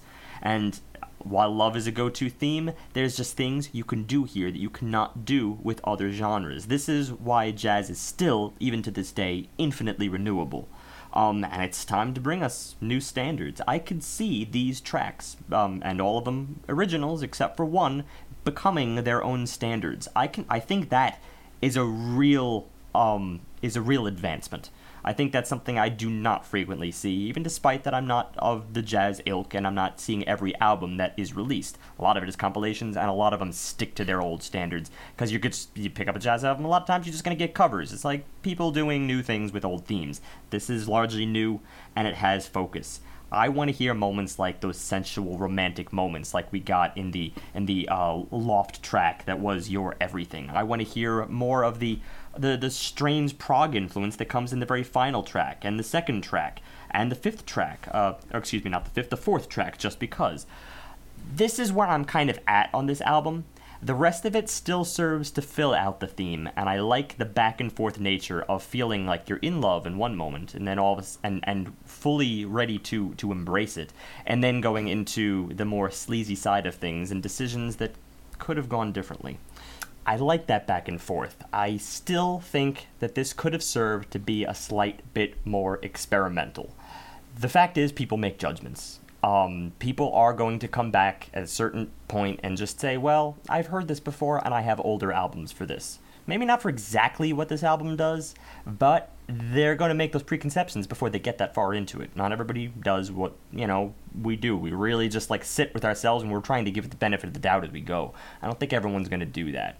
For that reason, maybe it shouldn't have pulled the punches where it did. I think it should have used some of those tactics in similar fashion as we saw in the Chick Corea album, our only other jazz focused album. Chick Corea's The Vigil, and been on the more experimental side. I do think jazz has, it's not a matter of thought, jazz has many very different directions, and I think this was just a little pigeonholed at times. It seemed they shrank back to familiarity where it was comfortable to do so, despite that may have fit with the theme. Love the whole atmosphere, though. I think this is definitely in 4 territory. I'm going to put it at a solid 4.4. Just a hair shy of the upper echelon, just because I'm not seeing those really great reach out moments. Everything else is just tight as hell, though. I want to see that next level. I don't know what to say to avoid repeating everything Steve said, since he was pretty succinct. I said a lot. For me, it's not a secret that I'm not an active jazz listener. I don't listen to a lot of it. I made those claims when we did The Vigil. It's not for a lack of liking it, though. I feel like there are some genres of music, and we could probably approach this at another time, that for whatever reason feel unapproachable, even if you're interested in it or enjoy it. And I feel that way about jazz, that I like it, I just don't feel... it doesn't feel approachable to me. I can't put into words why. But anyway, so of course I have that with this album. But that said... I'll interject, because it crosses over with something that I said, that jazz, to a lot of people who are not in the industry, feels like a time and place thing. That could very well be it. I think, though, this does lean more towards a pop structure as far as the songs being around a solid 4 minutes for each track or less. And I think it's also her voice that really carries me through. Ultimately, I love the instrumentation on this record, but the lead singer's voice is really what enraptured me. But like Steve said, there were some tracks that I just felt like, what are we doing? We've heard this already. It wasn't bad per se, but I just wasn't... Because I'm like, yeah, man, jazz, give me more. I just didn't want those repeated tracks. Subtle figuration changes, and it's like, what are you really getting at? What is where get to the meat? That said, emotionally, this album is fantastic. Anything that dives deep into love, everyone knows I'm a sucker for. If you look back in our large catalog of rating, if we are dealing with an album that emotionally has a lot to do with love or heartbreak or both, I tend to get pulled in, and I absolutely did here. And Your Everything is definitely... It might not be the most emotional track of the year, but it's definitely one of my most romantic tracks of the year. And there's a difference. And for me, that song kind of really made me fall in love with this singer and that perspective and everything. And I really like the cover of No One Knows. I like when a band owns a cover and they kind of just make it one of their own. I agree with Steve, though, those standout moments where it stepped a little bit outside of jazz and experimented a bit, I wanted more of as well. I think that's why, ultimately, even though I had said that I didn't really super enjoy The Vigil, I rated it so highly because the virtuosity was undeniable and there was enough interesting things that were done that pulled me above. Whereas here, I enjoyed it and I would go back to it, but it would become another... I put it on in the background or I enjoy it casually. I don't think I will... I'm not ready to be an active, intense jazz listener yet. I'm not there. I feel like I'm still missing something. That said, Steve is absolutely right. This duo is a talent. They've got talented friends around them that help bring this out. And honestly, I would love to hear this album live if it's just the two of them, because I'm curious how the arrangements change or how the figuration changes to support just the two of them. I think that would be fascinating. I'll tell you exactly what you'd get. Longer solos. Yeah, well, that's probably true. A lot longer. but it's somewhere in the same territory as Steve. I feel like I might have been a little more bored with the repetitive stuff than you two were. So for me, it's just slightly lower. It comes in at a 4.25. It's approaching that upper echelon, and there's no denying the talent of this duo. But I got enraptured in the moments, but the album as a whole, I felt I was still kind of a little bit left wanting. That said, it's still a fantastic album. I'm going to say right now, I'm in love with Vanessa Blay. I think she's taken. I will pine for years. The voice is what drew me in. The arrangements is what kept it going, and just the fact that it was thematically building a great story that was just so subtly hinted at in so many little instances. The choice of a lot of the arrangements of just not just the actual instruments, but the words and the pronunciation and the pitch changes. Very interesting. Really, it was, like we said a couple of times, almost like an exact opposite of Florence and the Machine from last week when it comes to the vocals. Both have beautiful ranges. Florence's accent was on a lot of the harshness, a lot of the pausing and those breath steps. Here, it was so hidden that everything, like I said earlier, purred. It's the opposite effect. This one just pulls me in so deeply to her vocals that it's kind of jarring when I feel like I'm getting bored with the music, and that's my big critique. At times, when I'm saying, yeah, I kind of heard it before, I had to go, well, what was this solo doing? What is this instrument doing? But towards the end of the album, there were some parts that did leave me wanting, and I think actually kept me wanting a lot more than even Matt was feeling. Towards the end of this album, it's still there, but it's all focused on the vocalist as opposed to the song itself for me, and that's the biggest shame of it. That being said, Missing Her was still a very interesting, somewhat out of place but befitting to the album, closing track. It really did cement a whole new idea. It was sort of the Roundup Forrest Gumpy style piece to it, which is the only way I can really look at it, where he's sitting on the park bench again telling the story, as opposed to seeing the story as it's progressing. Actually, that's a fairly good point. It's not a bad way to put it, considering that I did have that issue regarding the theme, which I did love in this album. I thought that the theme was even backseat itself, a backseat theme that feels like it was already done. It was done years ago, and I think maybe the musical theme, the musical arc, suffered as a result because it just became this backdrop as opposed to like adamantly following the peaks and valleys of the events. Which is why Matt may have felt bored at times. Yeah, I could definitely understand that. And another thing that we talked about, the voyeuristic nature of the album. I was getting a little bit jealous when I felt like she was talking to me, and the next song she was no longer there. But it did cement the idea that it wasn't something that you were supposed to be a character in. It was something you were supposed to be watching. And that kept the album as a whole from me on a personal level. It kept me from stepping into the shoes. For that, I'm right with Matt as far as rating goes, 4.25. It's solid, but there's just little elements that could have just fully gripped me. Okay. And with that, we go to our topic. This one was inspired directly because of the subject matter of this album, jazz.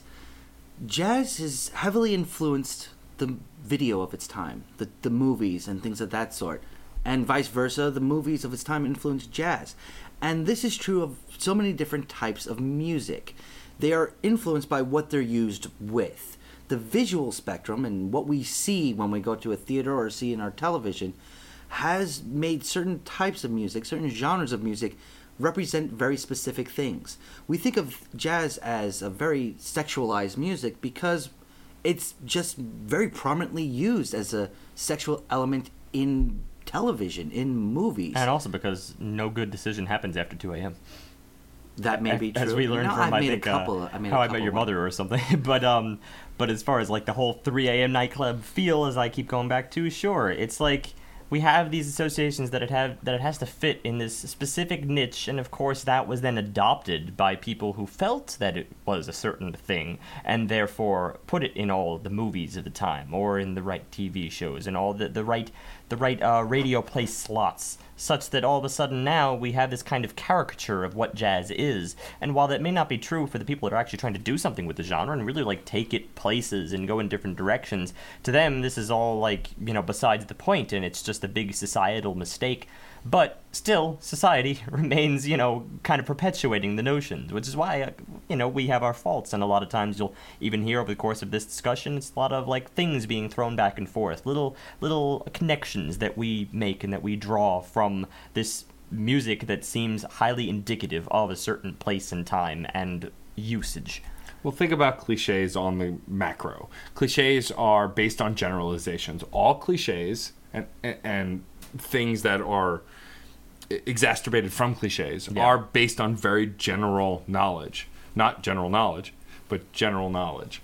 How I Met Your Mother joke, to reference what you were saying before. Oh, hey. But what I'm saying is, because of the way some of these things are connected to the medium that they are shown in, it's very easy, if you don't have a broad knowledge of the topic or the musical genre or the style of movie, you might think that they always just go hand in hand. Well, a lot of especially with the advent of music videos, but even before that, when, like, say, beach rock. Beach rock is iconic for what it is because, well, think of Elvis Presley. He was making those movies on with beaches. His music. Yeah. Well, that's the same. It kind of just linked the two from the inception. And then it's also just like the same concept, that little like beach rock. Okay, well, if it's someone says it sounds like beach rock and they tell everybody it's beach rock, then all of a sudden it's like, well, I guess I gotta play this at the beach. And then that's the same concept as the whole 3 a.m. thing. It's like, well, you've provided a time and a place and a setting, and they're intricately linked. Perhaps to its detriment, because that's even more narrow, and people really feel like if you're even hinting at that, then you're going down a slope that will just lock you in a thing you can't escape from, which is unfortunate for musicians. I mean, think about modern pop. Modern pop is often linked to preteen fans, and often also linked to preteen shows. Think about Dawson's Creek. Think about any ABC Family TV show that's on currently that I'm blanking on names now. But they're going to get the plain white tees, or whoever has replaced the plain white tees since then. But think about also, like, they have all of, even Paula Cole for Dawson's Creek. Like, Paula Cole was a fairly respected artist. I mean, she was known in the pop and kind of country pop community, and that song kind of solidified her as a pop musician, even if that's not quite what she was going for. It's this idea that when you hear these songs as either themes on shows or now more so integrated in shows for pivotal scenes, having these songs, like the season finale to the OC, I believe, had a very popular song that SNL spoofed in a shooting scene, because that song was so tied to that pivotal finale moment. It became almost a gag. Well, that's almost like the music equivalent of typecasting, sort of. And I suppose like what we started talking about is the fact that it can happen on a genre scale, which is more unfortunate. It's almost inevitable that'll happen with like given songs. They get associated with one thing, and especially if that thing becomes a pop culture hit, then of course that's going to perpetuate. And it's not the end of the world, because ideally the artist could be like, all right, well, I can let one song go. All right, you can have that can be your TV show theme, and I'm comfortable because I can always release new albums. But when that happens on a genre scale, that's more problematic, because an artist may very well like that genre and wants to do different things with it, but in the public eye, they're a living trope. Well, I got 2 points to make to that. One is a song that's a trope, and that is All Along the Watchtower, Jimi Hendrix. Because I've seen it overused in so many different television and movies. And granted, I love the song, and I've liked a lot of covers that have come out from it. But the content of the song never matches how it's being used. It just tends to be used as a closer song. That's its job. It's supposed to end an episode, or end a pivotal scene, or something of that sort, and that's it. That's all it is. But the song itself, I mean, when it was used in Battlestar Galactica, had no bearing on the entire story of what they were doing. It had no place. It had no time. But it was shoehorned as a closing song. as far as certain genres things can go, fly under the radar. Yeah. So and that's not exactly that's not the same example. For instance, Well, that wouldn't hit the same public height, think despite of- that it was a popular show. think of lounge music, lounge singers. Frank Sinatra will always be associated with lounge. That in itself is a little bit demeaning, because why is it only for the lounge? Why is it only in this? And it's supposed to be Well, laid in that back case- and everything like that. In that It case, was- I'd argue that they dictated themselves. If you sing your music in lounges all the time, it's going to be called lounge music. But it's got to now it's typecast to be the sort of music that only gets played by the piano as you walk into Great Caesar, to Caesar's Palace or something like that, Yeah. to a casino, to a Vegas show, something like that. Well, Vegas compartmentalizes and appropriates everything, so it's, But that's the it's- worst example. And it's used as that piece for Ocean's 11 and stuff like that, Oh, like sure. big budget movies. I mean, that's where you heard that sort of music, and that's what you hear for that sort of theme work, for that sort of scene work. Yeah, okay, Frank is great. I love Sinatra. My grandmother taught me that, and I thank her every day. Well, you're Italian, you have to love Sinatra. Exactly. It's like a rule or something. It is. I'm only half Italian. I don't have to love him, but You I just do. have to go. You have to like them at least. Exactly. But it's kind of a shame that that sort of music seems to only have its place in those locations because of how it started, because of where it originated from. Well, yeah. I mean, I think that popular movies can influence perspectives, especially if you're not knowledgeable about it. Like, for example, I am very familiar, thanks to Noam and Sarah, my wife, with klezmer music more now than I ever was. But a lot of people's experience with anything related to klezmer or anything related to that at all comes from Fiddler on the Roof and kind of that kind of cliched, kind of larger than life version of a lot of that music. Well, Fiddler on the Roof was like the play, the musical that proved to people that the music that had been in musicals for the last like 30, 40, 50 years, going back to vaudevillian times, yes, is in fact all written by Jews. It's like, well, now here we are actually writing a whole subject matter surrounding the Jewish experience, right? And yes, it is still written by Leonard Bernstein, Sure. correct? And it's like, of course, now it all kind of makes sense. And it's like, well, he does it better than anyone, but it showed that, well, it opened the door to the fact that, yes, it's being done for just about everything, and that was the same kinds of, like, klezmer influences had fit into other musicals. Well, obviously, we're going to be broadcast in a big way with Fiddler on the Roof. But with modern klezmer music, it actually goes beyond that, but you don't get a sense of that unless you seek that out. Like, Yeah. the kind of Jewish dancing that was done at my own wedding. Of course, there's a lot of songs that are very familiar. If you've been to a bunch of Jewish weddings, you'll recognize the songs. It's not just Hava Nagila, but beyond that, you forget that some songs within that genre are kind of quite expansive and far beyond that. But that was a popular musical that had a popular movie adaptation that kind of set the standard for a while. Right, but just the fact that the same guy wrote West Side Story Sure. on, about Puerto Ricans and wasps less, just... We're going to call them Jets and Sharks. Sure, Jets and Sharks, yes. Well, essentially, you know what it is. Yes. But it's like that, by the same guy. So what my point is that it's like in that particular environment, through the slight technicality of there being a kind of underground, partially to avoid anti-Semitism and whatnot, experience that the Jews had, it's like that's kind of why you had that aversion to the public eye, but yet the Jewish klezmer music was still being applied in musicals and did find that out into several different areas. Yes, it's true, not everyone knows, but I'm sure they damn well knew from Fiddler on the Roof on. Sure. Still, it had an escape and it had an out. A lot of genres don't have that ability, they never found it.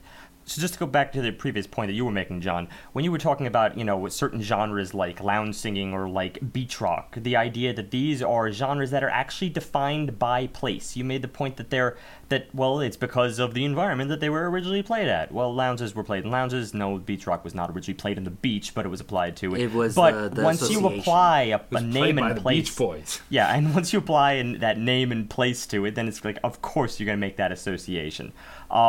It's a little more unfortunate with jazz, which is, well, it's not in the name. It doesn't imply anything in the name, but it's true. It was played in a time and place. Yeah. And that is the same 3 a.m. nightclub atmosphere as I keep going back to. And it's not something, to be fair here, it's not something that was purely dictated by the public in all of their falsities and desire to label things. A lot of times it was just dictated by jazz musicians themselves. I had a jazz professor who flat out said, some of my best ideas, actually all of my best ideas, will come at about 2 a.m. because that's when he's working. Yeah. That's, And if you're doing improvisation at a club, you might suss out some ideas while you're playing. Exactly. So that's the environment that they want to be in, so hence why shouldn't we have the associations that go along with it? Well, it didn't hurt when, the idea of the Maltese Falcon and everything that represents was using noir music to create a noir setting and only doing that. It was just so much reiteration of the same thing over and over again. It's like with punk music.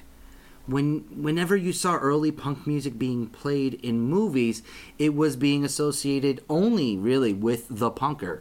The spiky hair, the bleached colors, the pinks, the greens, the piercings, the tattoos, and a lot of denim. That's the perception equaling the music in movies, in television, and it created the punker, the ideal punk listener, which kind of never really left it. So they've been grappling with an image. But that kind of is influenced by the scene, because in London and like when Sex Pistols and bands like that were kind of getting big, that's how they dressed. I mean, think of Sid Vicious with the huge spikes and, Johnny Rotten with the bright red hair. It's like that influenced the style, which then influenced the movie, which then again influenced the genre. So it was kind of a give and take. The kind of thing that, like, stereotypes are not all just attributions. A lot of times they're based on fact. And then when you get to the point, mid-arc, where all of a sudden people are disproving the stereotypes and it becomes something that is fiercely independent, those stereotypes still remain. And that probably ruins it for people at the end of the arc. Hair metal. I'm done. Well, dropping the mic, walking away. That was again, so if heavily... it's in the name. Well, yeah, and but here's the problem. The only reason it got the scene, name was because the guys that started doing stuff like that had big hair in their videos. But that had little to do with media or movie or TV. That was literally just the scene itself being ridiculous.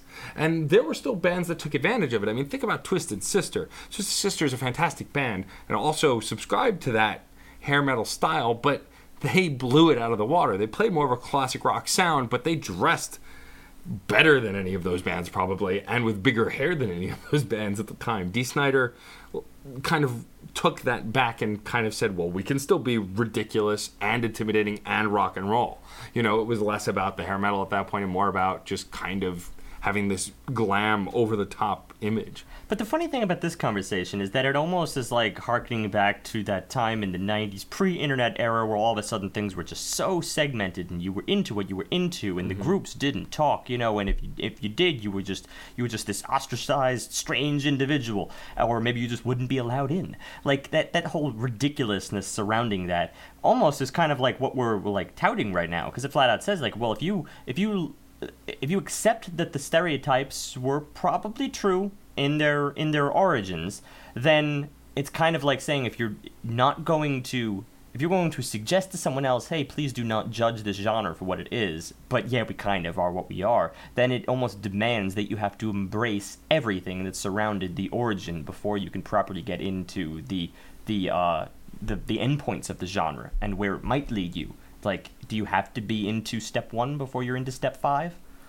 Or you can just pop in at 3 and pick and choose. Of course anybody can, but if you're talking about misconceptions, this is obviously why it exists. But there's no reason why you need to feel like you have to rock and or roll to listen to rock and roll. There's no reason you have to feel like a punker to listen to punk. That's the big issue here. When people think of rock, they don't necessarily think of rock and roll. They don't go back to that. If you listen to rock today, that's out of the association. It's managed to be independent. But that's the whole... That's my point. There's assumptions that you make with this music because of the scene that develops, because of its use in visual media, because of its use in a lot of different ways, that you can't listen to it because of one reason or another. that you can't get into jazz because it's too complicated, that you can't get into punk because it's too angry, that you can't get into metal because there's too much screaming going on. There's no reason to feel this way. And it's just a sad part of the way these misconceptions are built. Human nature and being a higher evolved creature, we have preconceptions. You can say that you don't prejudge, you're not prejudiced and you don't prejudge things, but it's almost impossible to never prejudge anything. You try not to. That's from being human. That is from being evolved from lower forms of creatures, where Right. preconceptions were your way of avoiding a predator, because it looks in a certain shape. But that said, I think that with active research and awareness, you can avoid or at least skirt those prejudgments. You can be aware of them, and I think that's really where the problem lies. Acknowledging that kind of prejudice or assumption allows you to then get around it. But until you actually have that kind of wherewithal to do that, you're kind of just going to base your life on assumptions and not bother to investigate. It's also very hard to erase that, though, once it's built. I mean, Sure. you can't erase something in your mind. That's why you have to acknowledge it instead of trying to erase it. Yeah. It's just a shame that looking back on it, jazz is, because of the way it was built and everything like that, jazz is just inexplicably linked to sex. Rock and roll is inexplicably linked to drugs. Like, the cultures were not the same character as the music that arose around it.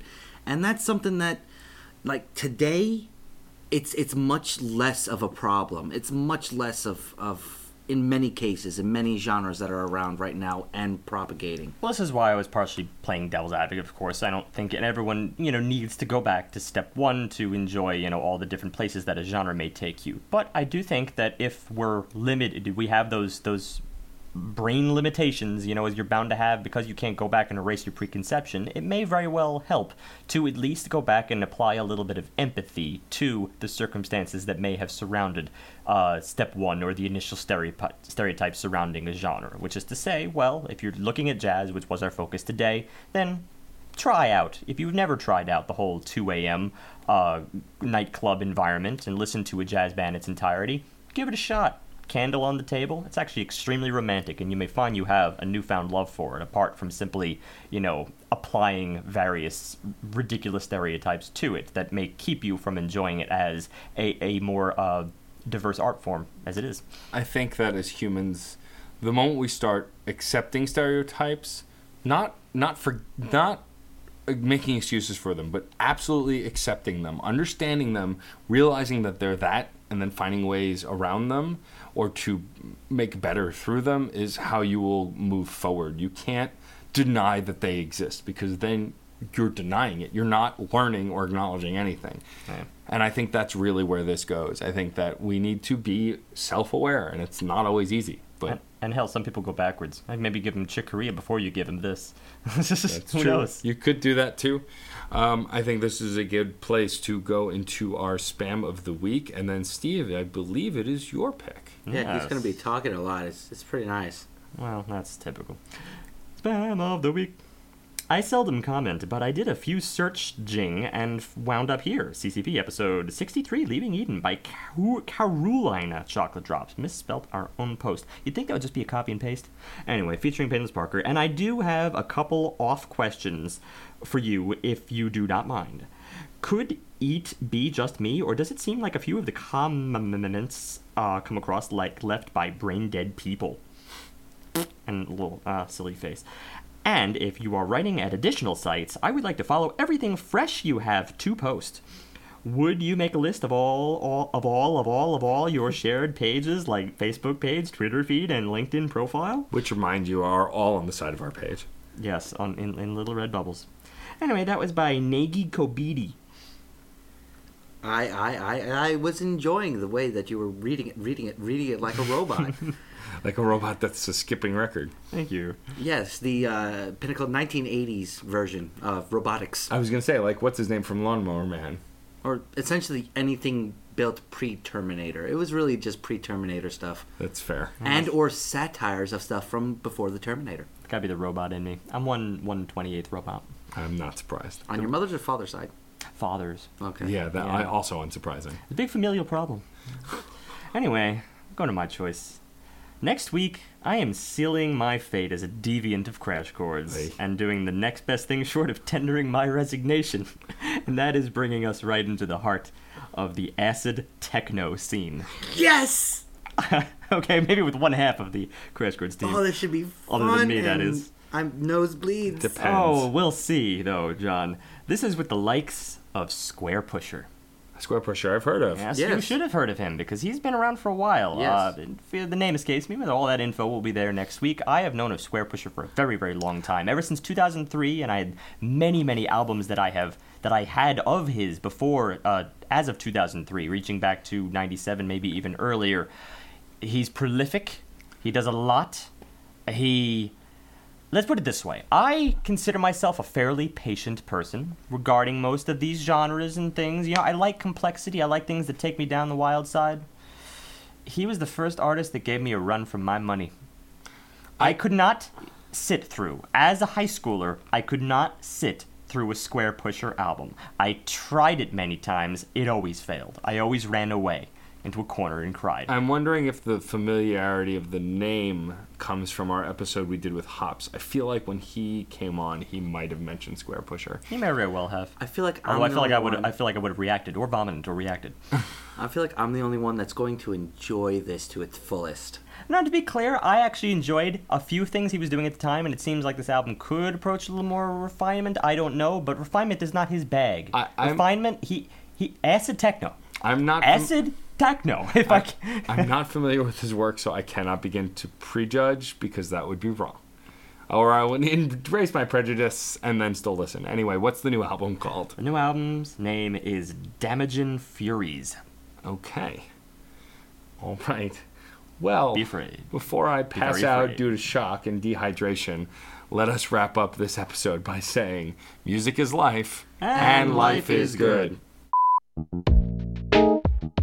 If you enjoyed this and other album analyses, topics, and guests, please subscribe to the Crash Chords podcast on iTunes, where you can also rate us and review us. For more media, also subscribe to Matt's one-on-one interview series, Crash Chords Autographs. To receive emails on all new content, subscribe at the top of our homepage. Also receive updates by liking us on Facebook, following us on Twitter at Crash Chords Web, our Tumblr, and our YouTube channel.